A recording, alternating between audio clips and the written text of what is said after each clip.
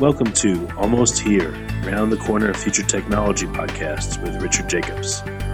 Future technologies poised to transform our lives for better or worse are the focus of this podcast. Almost here means these technologies are now here and starting to be used, or just around the corner, from Bitcoin to artificial intelligence, 3D printing, blockchain, virtual reality, and more. Hello, this is Richard Jacobs with the Future Tech Podcast. My guest today is Kevin Costa, the Chief Science Officer at NovoHeart. The website is novoheart.com. Novo is spelled N-O-V-O. So, Kevin, how you doing today? All right, Rich. Thank you for having me. Yeah. Tell me about NovoHeart. What do you guys do there? So NovoHeart is a stem cell and biotechnology company, tissue engineering company, whose mission is to revolutionize the drug discovery and development of heart therapeutics. And we have various proprietary bioengineered human heart constructs. And we further want to develop these into transplantable grafts for cell-based therapies for the heart. So are you growing pieces of hearts or whole hearts, or what are you doing to test drugs without testing an actual person's heart first? Yeah. So we grow, I guess you'd call it sort of substitute tissues. It's pieces of tissue or tissues that emulate important aspects of the natural heart. And these are designed specifically for testing in the laboratory to understand how drugs and different therapeutics interact with human heart muscle.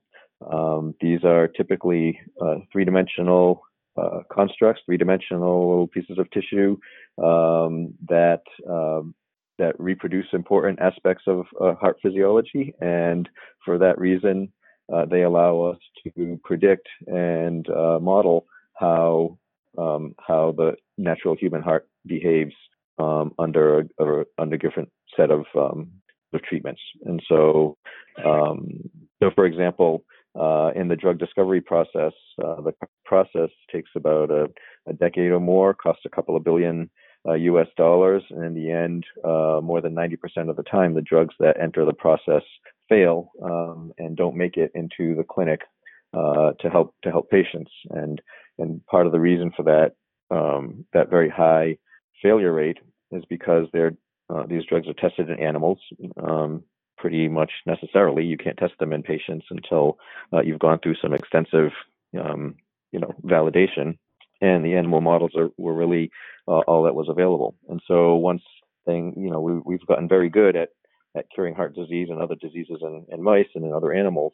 The challenge is then translating that, so-called, to demonstrate that these drugs and treatments work in humans. And you sort of have to, after you've gone through a lengthy process of testing these in animals, you need to sort of take a leap of faith and try them in human patients for the first time. And that's always a little bit of a scary thing. And unfortunately, the history tells us that the animal models are not terribly predictive of how humans are going to behave. And in particular, the reason drugs tend to fail in clinical trials is because of unexpected cardiac side effects. And so what we've done is develop these human engineered heart tissues from human cell sources. So they're all human species specific. And this gives us a system that we can use early on in the drug discovery process, early in the development process, to test compounds, to test treatments in a human-specific setting that we expect will be more predictive of how those drugs will perform once they actually get on to patients. Well, I guess if you could grow a whole heart, you could just transplant it to people, but it's probably a lot harder than just growing portions of the heart, right? Yeah, well, I guess it sort of depends on what the goal is. If you're interested in testing how drugs behave in the heart, you really don't need a whole functioning heart to test that, right? You need models that behave like the heart, and you can imagine that part of the challenge with these kinds of assays, sort of development, is being able to perform tests in what they call a high throughput manner. So be able to perform these tests relatively inexpensively and to test a lot of compounds that you don't early on know if they're going to be effective or not. And so the effort that would be required to make a full transplantable human really is sort of not appropriate for this kind of a testing drug development application. Instead, what you want is something that reproduces some key features of heart function, and then sort of progress towards more sophisticated models. And so, what Novo Heart has to offer, we've developed over the years, I guess probably about almost 20 years now of scientific development among the three co-founders in our academic labs, and then that progressed on to founding Novo Heart in 2014. And then actually going public on the Toronto Stock Exchange just last year. We've been a publicly traded company for just under a year now, and our main technology is our so-called MyHeart platform. So the MyHeart platform involves several different assays that vary in complexity and vary in their main application. For example, we have one called our anisotropic sheet. It's a layer of heart cells that allows us to directly visualize electrical behaviors in the heart. So the heart's a complicated organ. It has mechanical as well as electrical functions, and heart disease and cardiac toxicity can arise both in the context of the electrical properties of the heart as well as in the contractile properties. And so Novo Heart has specifically designed these engineered tissues to address both of those key features of heart function. So we can look specifically at the electrophysiology, look at the electrical properties of the heart in one of our assays, and then we have another assay that's designed specifically to look at contractility, called cardiac tissue strip. It's like a little thin piece of heart muscle that behaves very much like natural human heart muscle does. And then our sort of flagship assay is a human heart chamber, sort of like one of the ventricles of the human heart. That's a miniature pumping chamber that allows us to measure pressure and volume behaviors, cardiac output, stroke volume, things like this that you might hear a cardiologist talking about when they're evaluating a patient, and also allows us to do electrical testing, kind of like an EKG that you would think about with a human patient. And so by having this sequence of assays, this hierarchy, if you will, of a tiered assay system, it allows us to move very focused, high throughput assays early on in the process, and move forward towards more specialized and more clinically relevant assays as a drug or as a compound moves through development. Yeah, that's amazing. I was going to ask you what characteristics are necessary in order to test.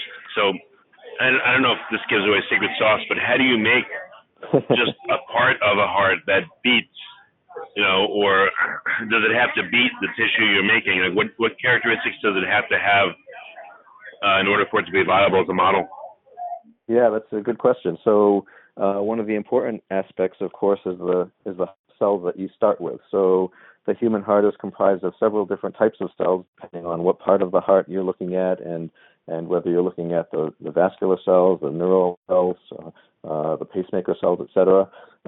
So Novo Heart has a proprietary method for differentiating human stem cells into the ventricular myocytes, so the heart muscle cells that populate the large pumping ventricles of the heart. And we're specifically targeting those that type of cell because the ventricles is where the main arrhythmias and cardiomyopathies, so contractile defects, also occur in human patients. And so, first of all, is creating these cells, which is sort of the building blocks of what we use for the entire MyHeart platform. And then, for example, when I mentioned looking at the electrical properties, it's important that the cells are highly aligned relative to one another, so that the electrical conduction from one cell progresses quickly along the length of the cell from one cell to the next, and more slowly transverse to the cells. So the cells are highly aligned, and it gives you an electrical conduction pattern that's similar to what you see in natural heart muscle. That's critical to being able to reproduce the electrical abnormalities. And importantly, it was important for us to reduce sort of the baseline abnormalities that you might see in normal cells that are just randomly organized. So a number of groups have been able to, plate cells on a dish in a random organization and look at the electrical properties using similar techniques to what NovoHeart is doing. But NovoHeart's major breakthrough here was being able to get those cells to align in a particular way that allows you to really suppress abnormal behaviors in what that could arise in normal tissue, so that when you either have an abnormal tissue, a disease type of tissue, or you add a drug that causes an abnormality, you have a much higher sensitivity of being able to detect that abnormality. So, so just kind of having a higher sensitivity to detect abnormalities in the electrical properties. Similarly, we created the heart tissues. If you want to look at contractility, then you need to be able to actually measure the amount of force that the tissue generates. And you don't get that just from looking at a cell, on a dish. You can look at things like sarcomere shortening or, calcium waves or other kinds of things that people use as sort of substitutes for twitch force. But really, ultimately, if you're interested in contractility, you need to be able to measure twitch force. And so the tissue cups that we've created have integrated force sensors in them, so that when the muscle is highly aligned and when it contracts and beats like the heart beats, then you'd actually be able to measure just by looking at the tissue. You'd be able to measure how much force it's generating with some calculations that we do based on the so-called bioreactor that we've developed. So a bioreactor is a device that's used to culture these tissues and stimulate them during the experimental process and measure their properties, measure the outcomes of the assay. And then a major challenge was coming up with something, as sophisticated as those tissues were, in order to measure something like pressure and volume, actually a pumping pump function, which is what the heart is designed to do, is pump blood. You need to have some kind of a tissue that actually functions like a little heart, like a little ventricle. So you need a pump, and we came up with a way of growing the tissue around a silicone balloon. The balloon can then be deflated, and you end up with a hollow spherical little pump, and you can see videos of this on our website. And this pump, we can lower a transducer down inside and measure how much pressure it generates, measure how much volume it ejects. If you disconnect this thing and let it float in the culture media, it'll sort of swim around like a little squid or something. It's actually squeezing blood out and propelling itself. So it really is behaving very, very much like a miniature heart ventricle would behave. Wow, that's amazing. So how much, have you seen the efficacy of your heart models yet? Like how much easier is it to evaluate drugs? How much faster? Yeah, so what we've shown so far is in one study with our anisotropic sheet assay, we tested a number of drugs that about almost 30 years ago now, there was something called the CAST trial. It was a cardiac arrhythmia suppression trial. This was to test some drugs in clinical trials that had shown to be very promising in animal models of arrhythmias. So if you have abnormal heartbeats, antiarrhythmic kind of drug in order to suppress that and restore normal electrical conduction. So these compounds were shown to be very effective at doing that in animal models. But when it went on to clinical trials, it turned out that a number of patients were found to actually cause arrhythmias in patients, and a number of patient lives were lost actually in the course of that trial, and the trial was withdrawn prematurely because of the risks that were being found. And so this is a good example of where the human response was not predicted accurately by the animal models. And so we went ahead with our electrical assay, that anisotropic sheet, the aligned cells on the substrate that I was talking about, and tested those drugs and found, in fact, that several of those drugs that turned out to be arrhythmogenic in patients were also shown to be arrhythmogenic in this this assay. So had the assay existed a couple of decades ago, we might have either prevented those clinical trials from happening, or had an opportunity to optimize the drug to maximize its performance in a human system, and possibly have saved those patients' lives. Yeah.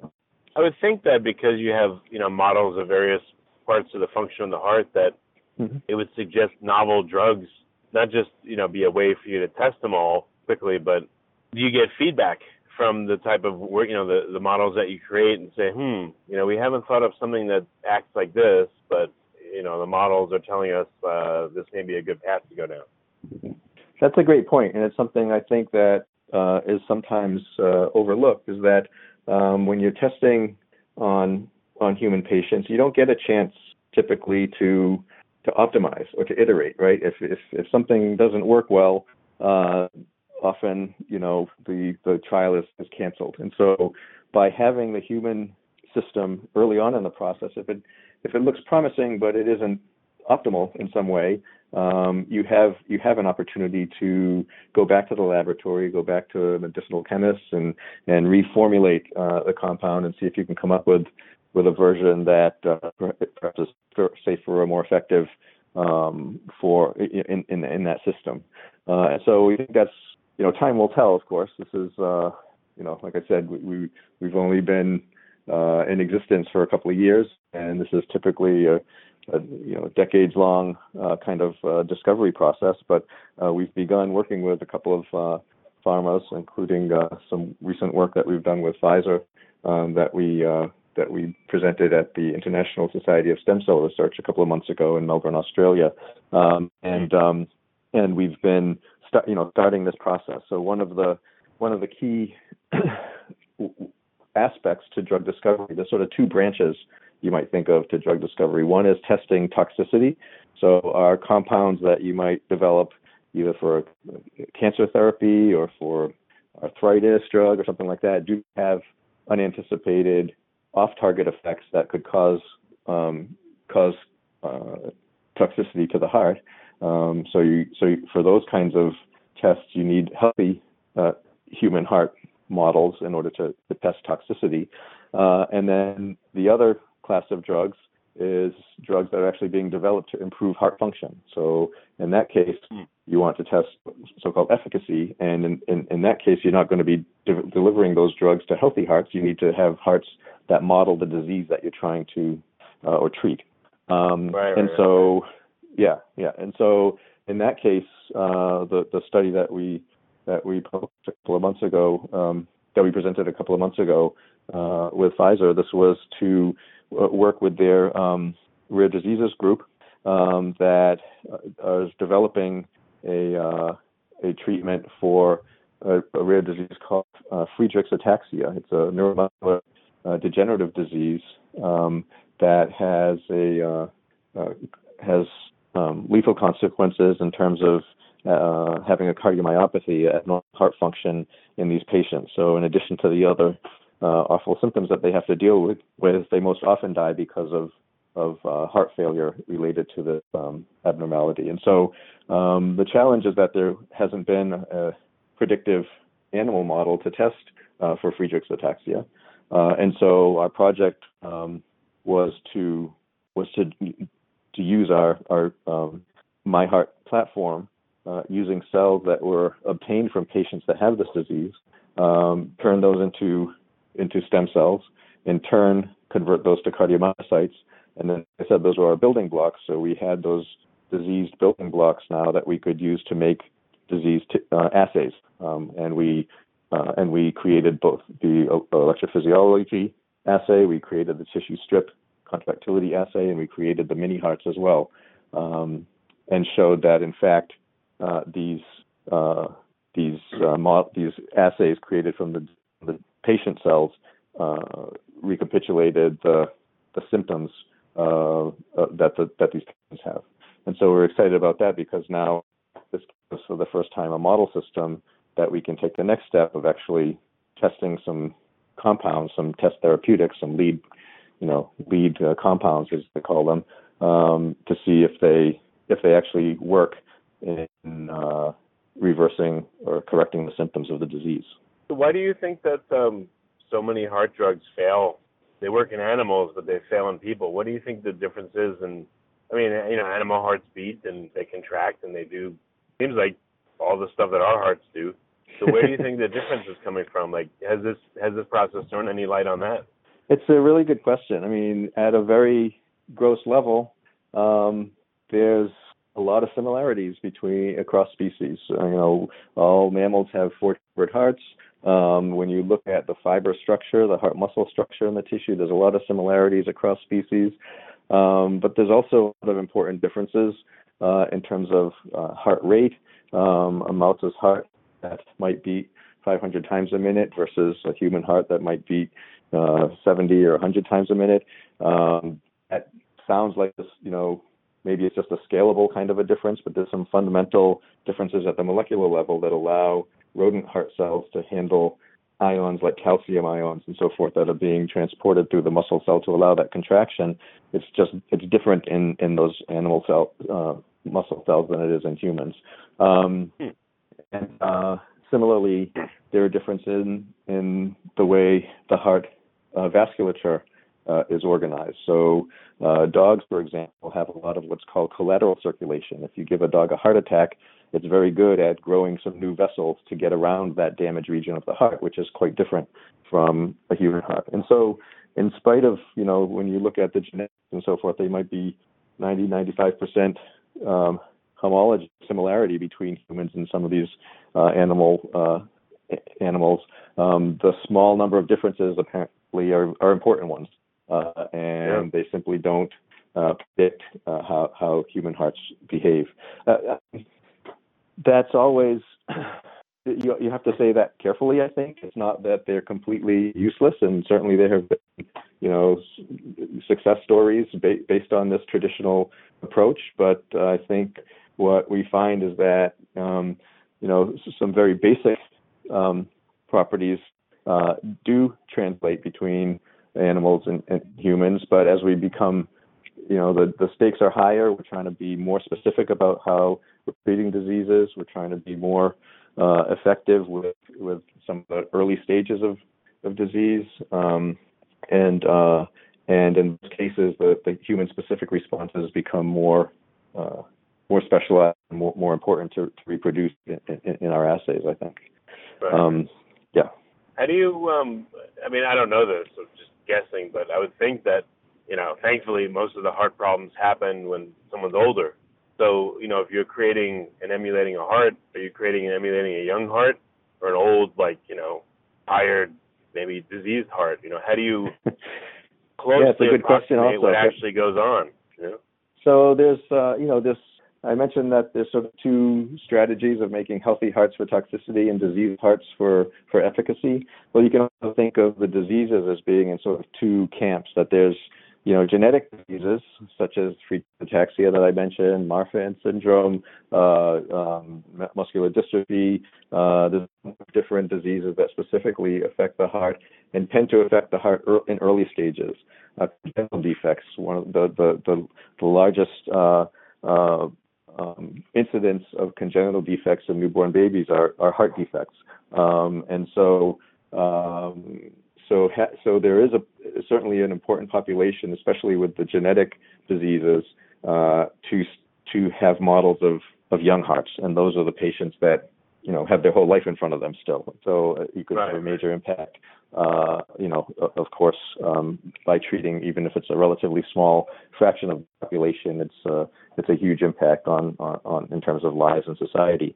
For older patients, you're right. They often are patients that have diseases because of what we call acquired diseases versus genetic diseases. It's through diet or lifestyle or comorbidities with other kinds of diseases, diabetes, et cetera, that have cardiac side effects. And so those are more challenging diseases to treat and more challenging diseases to model in these assays. And so our approach is sort of twofold. One is to use the advantage of genetics of these genetic diseases to model at least an aspect of what happens in heart failure. So, for example, we're studying one disease that's a mutation of how the heart cells handle calcium. And even though there's a patient population that's very specific, suffers from heart failure at an early age because of this mutation, the results of the process of that heart failure is very similar to what happens in older patients that develop heart failure for other reasons. And so we can start to tease out the disease and treat specific aspects of it that eventually will hopefully translate to elderly patients that have these diseases as well. It's not to minimize the quality of life and the impact of older populations. It's just that it's a more challenging disease to address when it's multiple factors coming together. We can also do things like overload our tissues. So, for example, hypertension is one of so high blood pressure is one of the important factors that impacts heart disease in elderly patients. And so part of the effect of that is that the higher blood pressure puts an increased load on the heart. And so we have a model where we can increase the load on our tissue strips and look at the effects on contractility and induce a model of heart failure that's a consequence of something that would be analogous to a high blood pressure. So it really requires a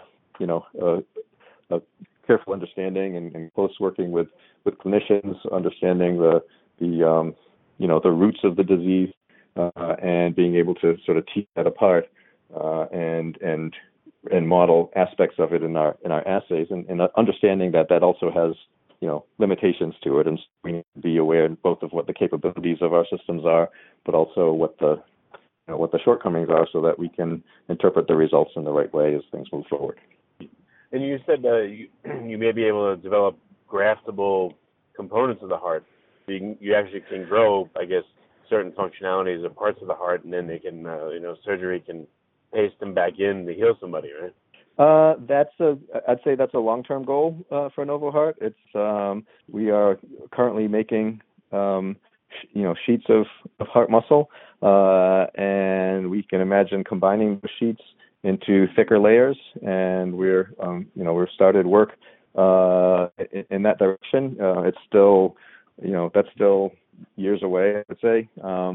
But the general principle that, as we're making these heart tissues that are human specific, that are more and more like, behaving like natural heart tissue, it's appealing to think of being able to use them as sort of a living Band-Aid, if you will. If you have a heart attack, for example, sort of a damaged region, could you treat or repair that region before the patient goes on to end-stage heart failure and would need a heart replacement, for example, right.